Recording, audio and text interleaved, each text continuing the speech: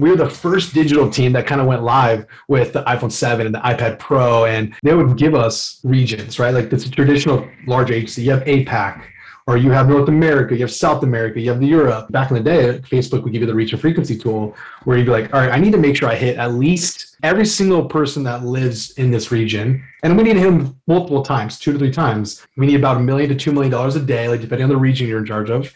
And it was someone that's spending massive money. And I was like, for what? I can't track any of this stuff. I don't know if I'm doing a good job. You're listening to The Liftoff Show, the podcast for ambitious e-commerce entrepreneurs, helping you increase sales, profits, and build a powerhouse brand fast. I'm your host, Austin Lovell, and welcome to the show. G'day everyone, and welcome back to the Liftoff Show. Today, we've got a long-awaited guest, someone I've been wanting to chat with for a really long time now, and we have Nick Shackelford. Nick, if anyone who's listening doesn't know who you are already, do you just want to introduce yourself and tell us what you're up to in the e-com space?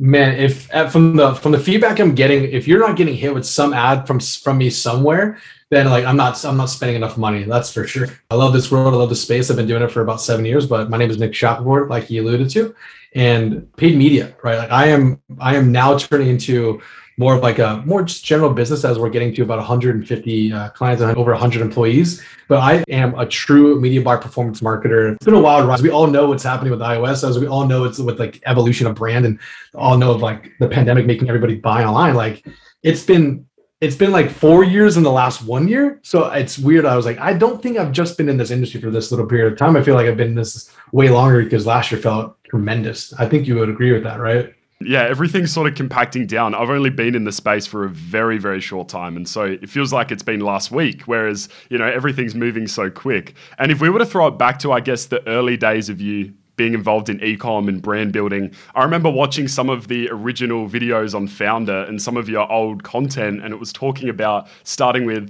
fidget spinners and brand building at Apple and running ad campaigns, like huge budgets. Before we get into, I guess, the tactics and the up-to-date strategies, do you just want to go back in time, go in the Wayback Machine and tell us a bit of the origin story?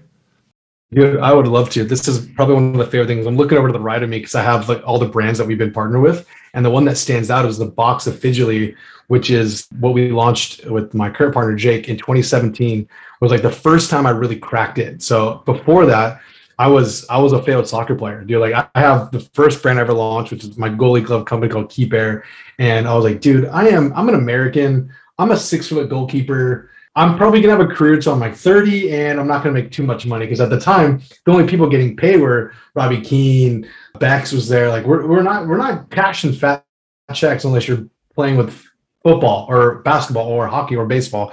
So I kind of saw the writing on the wall. I was like, listen, I think it's probably better that I go in the direction of marketing, or at least I've always had to market myself as a player, right? So you got to sell yourself to a team. They have to buy into you. Your players have to buy into you. And I was always a captain, and I realized like what direction can I go into? And it's in my mind, I was like, I got to work with the biggest brands in the world. My family was very modest. My mom was a dental assistant. My dad was a HVAC guy. So I was like destined for like a $40,000 salary, and which is tough. It's like, oh, this is not the goal. I live in California. I got to make sure I have some sort of dollars. And I got into one woman named is Rachel Plepke, and I was a goalie coach. I was coaching soccer, and the only dollars I can get was someone paying me $50 to kick a ball at a kid, and hopefully I don't hit him in the head and have to pay him to give it back. And she goes, "You're interested in marketing, right?" I'm like, "Oh, I am. I'm studying, I'm reading." And she was allowing me to sit in on meetings at PepsiCo. And I was the youngest dude there. I was a millennial. I'm a 90s kid. And I was giving perspectives on things that I had way above my pay grade. And for whatever reason, I would speak and they would listen. I was like, I think I got the ears of these people. Like they're paying attention. And I remember it was working with BJ's Restaurant, which is a famous California. It's famous for the Pizookie, like a giant cookie with ice cream pretty much, and pizzas. And we came up with a concept, which is like little kids dress up as young adults, because the goal was to sell more pizza, which means they would come in and drink more Pepsi, which is like, okay, that's how they do the promotions. And so I said the idea, and as soon as I said it, the head of shareability, which was the agency that was in there, goes like, "That's a brilliant idea. Let's run with this." And everyone was like, "All right, you're in." And I'm like, "How do I get paid? Like, where's my money? Like, what do I do?" And Rachel was like, "Listen, you're a contractor. Go work with the team at Apple." And I was like, "Oh, I would love to do that." At that time, it was right when Tim Cook was there. And it was a big shift into digital, because up until that point, they were just running TV ads. We were the first digital team that kind of went live with the iPhone 7 and the iPad Pro, and I think it was the iPad Pro 1, and then the iWatch. And like, we were a part of the team of launching it. Dude, we were not optimizing for conversions at that point. This is the wild thing of doing it is they would give us regions, right? Like, it's a traditional large agency. You have APAC, or you have North America, you have South America, you have the Europe. Back in the day, Facebook would give you the reach and frequency tool where you'd be like, all right, I need to make sure I hit at least every single person that lives in this region. What's the most money we can spend? And we need to hit them multiple times, 2 to 3 times on the impression side. And so you're sitting there going like 0, 0, 0, 0, 0, 0. Okay, we need to make sure that we have at least $75,000 to spend a day. And at that time, you're like, wow, that's kind of wild. And then, oh, what about the region in Europe? Like, well, we need about $1 million to $2 million a day, like depending on the region you're in charge of.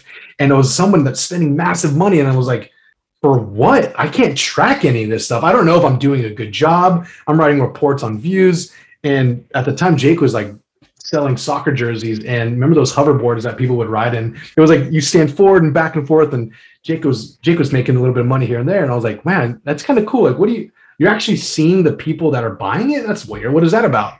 And I laughed at it. And we talked about it yesterday. He goes, I'm going to do an influencer buy with this fidget spinner that he found and see what it works. Launched the first day, made $2,000. And I'm like, whoa, I make $3,500 before tax. Like, I want to do some of that, dude. What do you got cooking over here?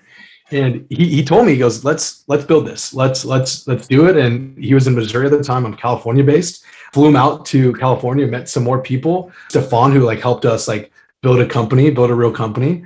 And we were just slinging fidget spinners as fast as we can. And that was the first time like, oh, fuck, I love marketing and I love spending money. I love cracking angles. That's where my brain was at. And that's when Jake was like, dude, I don't want to deal with product anymore. Let's just go to market. And so that put me down my path, Austin, of like, I want to stay in digital and I want to stay in solving these complex problems of who's the customer? Okay, let's develop that avatar. What's the product? Okay, what are the margins at?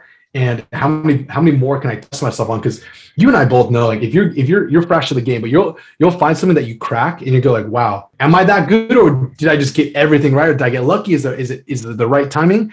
And in hindsight, like, the reason why Fidgetly popped off so well is because price point, easy to ship, we can put it in the sleeves. Something I didn't even think about.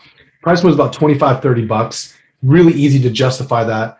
It was summertime, going into school. So we had the people that like bought it during summer. Then it went into their school. Then the ecosystem of them going like, dude, what is that? Where'd you get that from? Oh, it's a Fidgetly. And it was, we branded it. So it wasn't just fidget spinner. And so it went from everybody going like, what is that? To everyone going like, oh, I need multiples of these. It was like the modern day yo-yo. Were like, oh, I want a trick one or a colored one.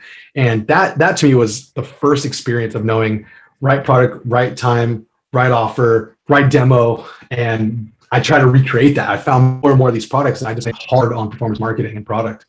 So you went from goalkeeper, kicking balls at young kids' faces, and going to brand builder and direct response advertiser. So it's not a normal narrative, is it? I think it's really, really cool because I was a goalkeeper as well. I came from that background, but no way. I think it's almost like this same trajectory as well. So it's super interesting because I never knew about that. No way. Well, I love playing. I was playing at the LA Galaxy, and then I realized like I'm not gonna make any money there, so I gotta go coach to actually get paid. Why I think, and this is something you probably can relate to, is our job is to save the shot before the shot happens by putting the right people in the position that they need to be in, right? And I'm a 6-foot keeper, so I don't have the ability to like pull a save out of my ass because I'm 6'3", 6'4", and I can reach top bar, right? I had to like fit the right angle. I had to be in the right position. I had to cut off the cross. I had to do a lot of things that all the tall guys never had to do because I wasn't big enough. So that in my life, it's like been a trend. I'm like, I always say this, the Lord blessed me with the broad shoulders because I can handle the weight, right? You're by yourself.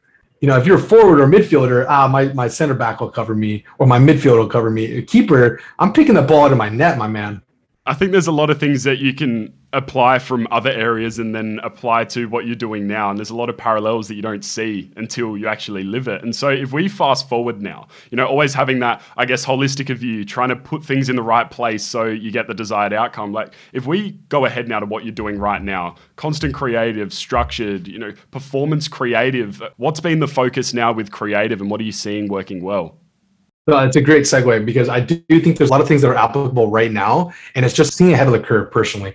We started Constant Creative about a year and a half ago, but we really didn't get into it until like this year when I was like, oh boy, we can't use the right audiences. We can't use this little bit of tactics. We couldn't scale how we used to be. And you and I both see it right now. Like, you're not seeing a ton of screenshots of account performances. You're not seeing a bunch of like, look at me taking this one account to small spend to millions of spend, because it's not as clear information, right? You can't choose the right audiences like you once did before. So what you're talking about is Constant Creative. That's our on-demand design service that we looked at our current agency, right? We knew is like the one area of our company outside of copy, which we're trying to solve for now. We couldn't determine the profitability of the output that these designers were creating at the agency. And we're at the time going like, I've never gone through a pandemic. I'm a 30-year-old younger entrepreneur. I want to make sure we got overhead covered, right? We have mouths to feed, hard stop. Like that's all I thought about. We allowed our designers to start to test with doing edits for other people. I'm like, oh, wow.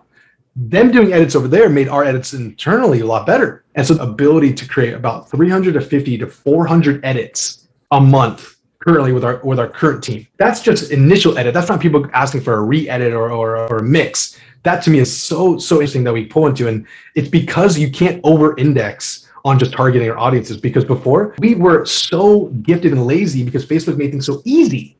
Now we're going like, wait, we have a concept, but we need to actually put in front of it these models, male, female, these products, and we have to be able to like change it out in a modular / like Lego-like way to really determine if that's the reason why people are buying or not. Because before you'd be like, audience, scale it.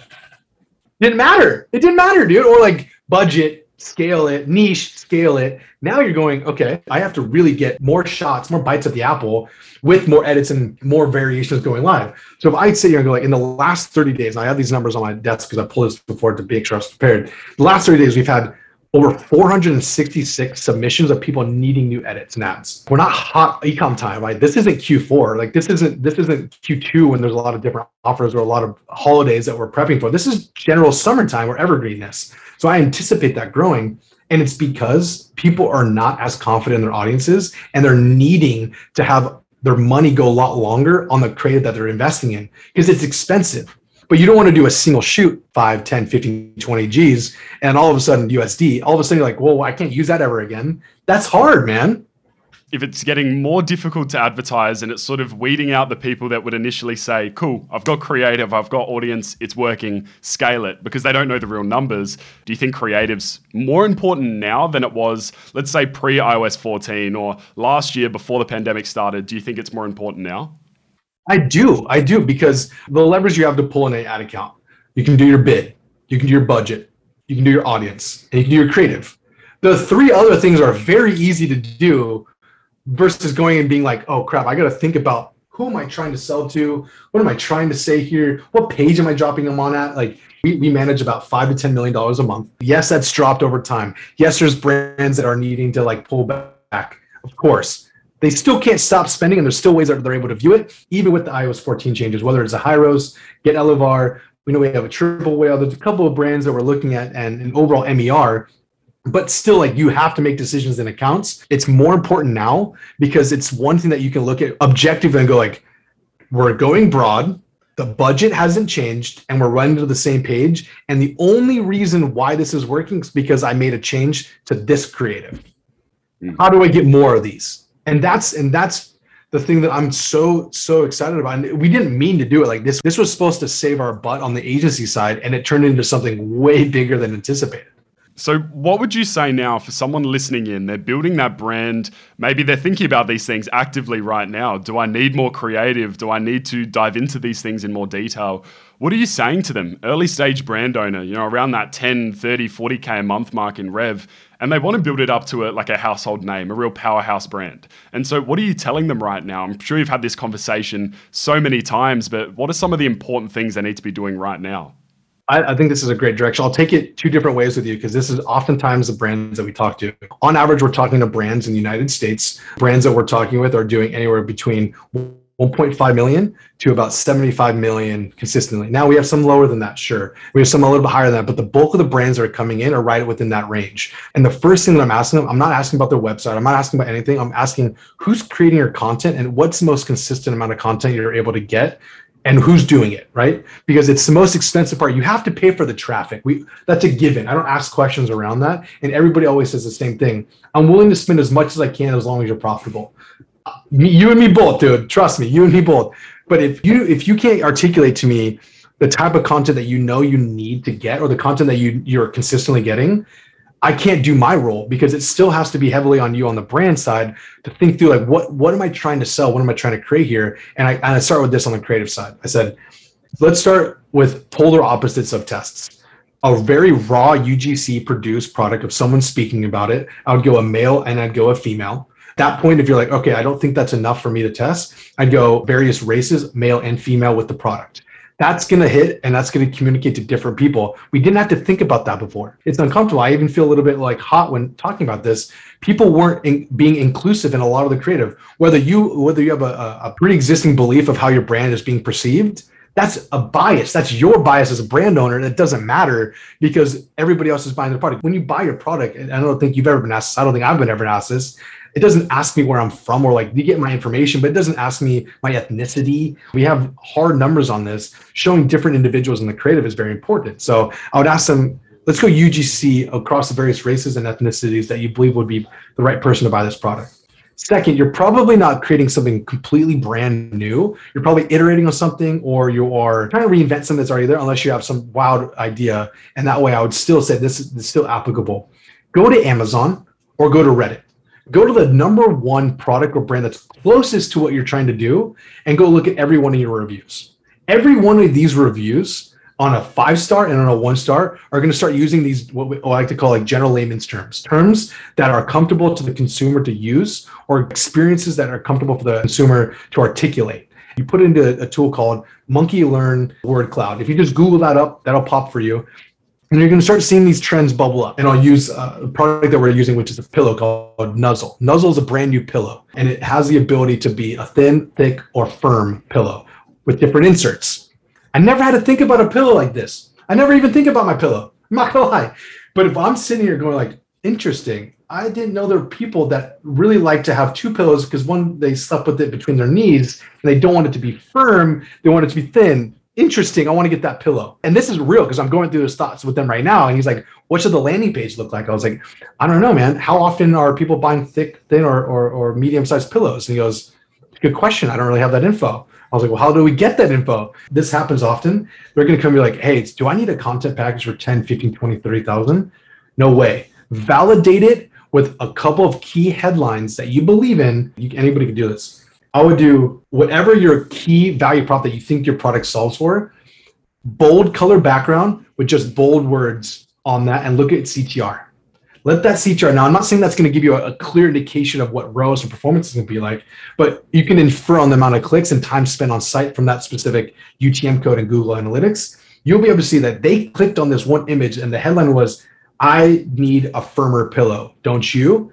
Versus someone saying like, I need a thinner pillow, my neck hurts, don't you? Like, now you can start getting these bold text overlays and spend a little bit of money and get some initial smoke before you actually light the fire. That's the shit that like I would do from the very beginning, because you don't necessarily know which direction you're going to, and most likely you don't have a ton of cash to burn. So instead of assuming right from the start and pumping all of this money into expensive creative, you just keep it very simple. You test. Once you understand, you find that winner. From that test, I'm sure you might find it's either firm or soft. Once you find either of those, then it's like, cool, let's go aggressively into that. Let's pump more into creative and let's ramp this up. And so it's starting small and then growing once you know.